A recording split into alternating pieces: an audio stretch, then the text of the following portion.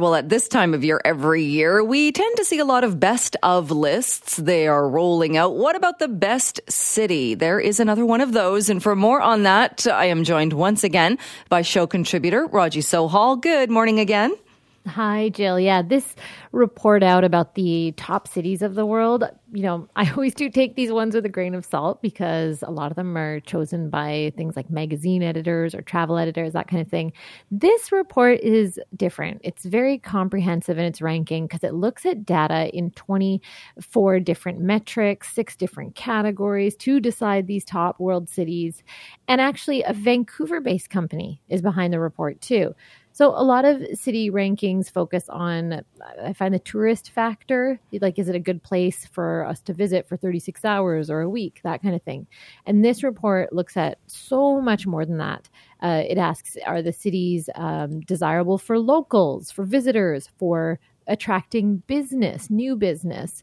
Are they good places to work? So it goes way beyond just livability or a tourism appeal. And for cities that made the top 10, we're looking at Barcelona, Singapore, Madrid, Amsterdam, Rome. I think no surprises there.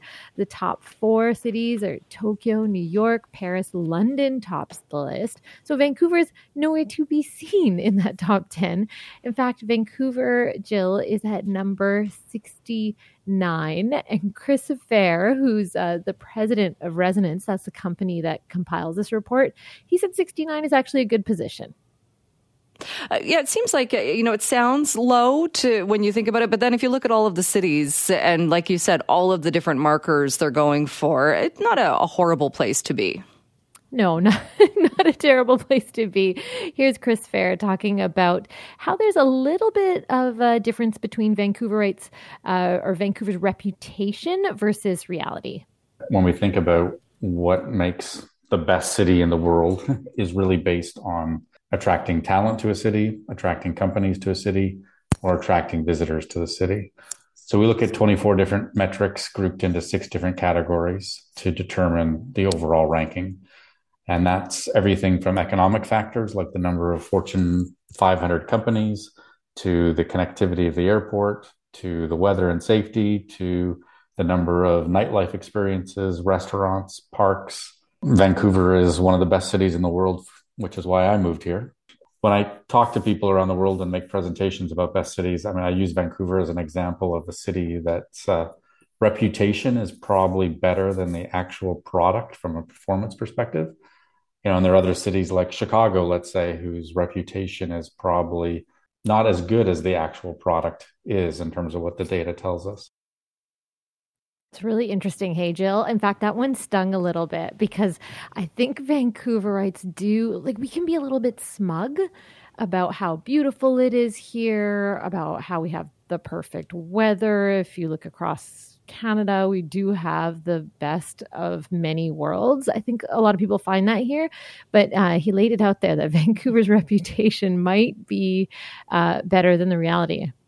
Yeah, not a big surprise there. It reminded me, too, of, this wasn't Metro Vancouver specific, but a few years ago when the license plate motto was BC, the best place on earth. And when you talk about the smugness, and I remember seeing that and thinking, okay, it's pretty, but have you not traveled anywhere else? Or what are you comparing it to?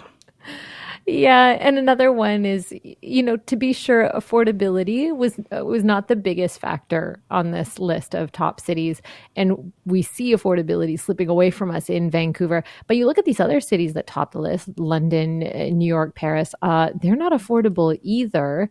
But one thing that I was thinking about when I was looking at those top cities and then looking at Vancouver at 69 was just culturally, it feels like those other cities have just tons going on. They're busy, they're bustling, lots to offer.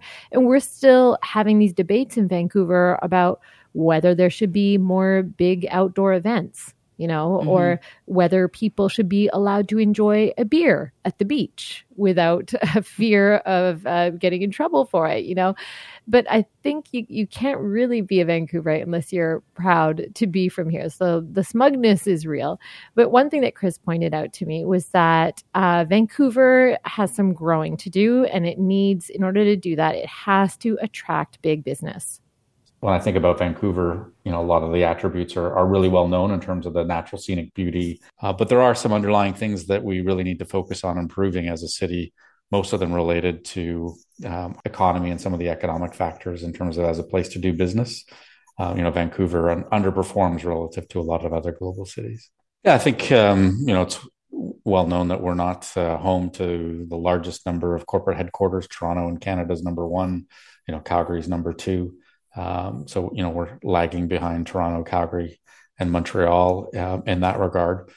But there's also some things to think about as it relates to labor force. And this is a challenge for all Canadian cities, relative to other cities around the world where we don't necessarily have the programs in place that encourage and allow a broader and more diverse range of the population to participate in the workforce. And this is becoming a critical issue as population gets older. We've seen that coming out of COVID, that industries of all kinds are struggling to fill the roles and vacancies that they have.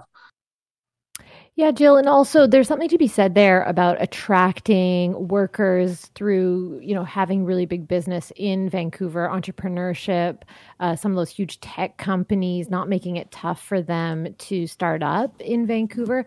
But then that also means you have to match people's salaries with the cost of living because it's expensive to rent or buy here. So they're complex issues, but I wouldn't mind it, just as a proud Vancouverite myself, if we could inch up from our 69th spot on this list to something more respectable. Absolutely. I think it's interesting, too, that when you look at the numbers, so they're saying Vancouver with a population of 2.4 million. So they're looking at Metro Vancouver. This isn't comparing because, you can't compare Vancouver proper when you mention some of the other cities, London, New York, Paris, Mumbai. Vancouver's population in the city itself is less than 1 million. So they're clearly looking at the region and how the region is kind of how it compares to these other cities. Yeah, absolutely. And the geography is important too, because if you're talking about just Vancouver proper, you're missing out on some of the other really beautiful areas to live elsewhere in Metro Vancouver. But I think also, there's a lot of talk these days about Canada's openness to immigration to fill some of the spaces, the gaps that we need in our tech talent and that kind of thing.